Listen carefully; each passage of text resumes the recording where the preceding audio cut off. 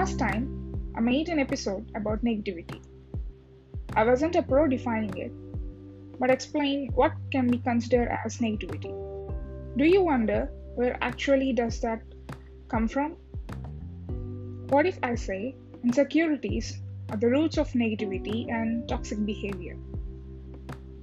We project ourselves as someone we are not in order to hide our insecurities and become someone else.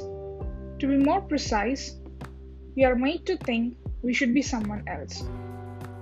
It all starts when you compare yourself or someone else compares with someone good at a particular field. We envy the what we can't have. Seeing someone else get praised when you too worked hard creates a sense of envy. When continued, this becomes an insecurity that your work is not great and you can never be perfect. This also happens with body image, social status, education, and everywhere one can compare. We are forced to be someone else and hide our insecurities. Comparison alone is not the only reason for insecurities, but it can be a potential cause. All the self-pity, trauma, not being appreciated are caused by that, and which are some disguises of insecurities as well. We should embrace our insecurities and see the beauty in it. This society labels anything out of norm as an issue.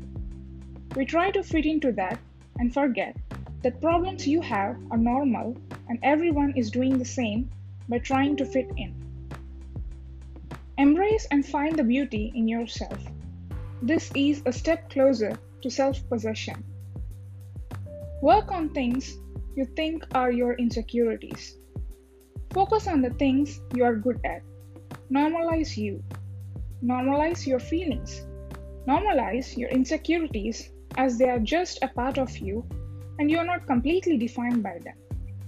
You are much more than your insecurities. You have deeper layers beneath that outer layer of yours.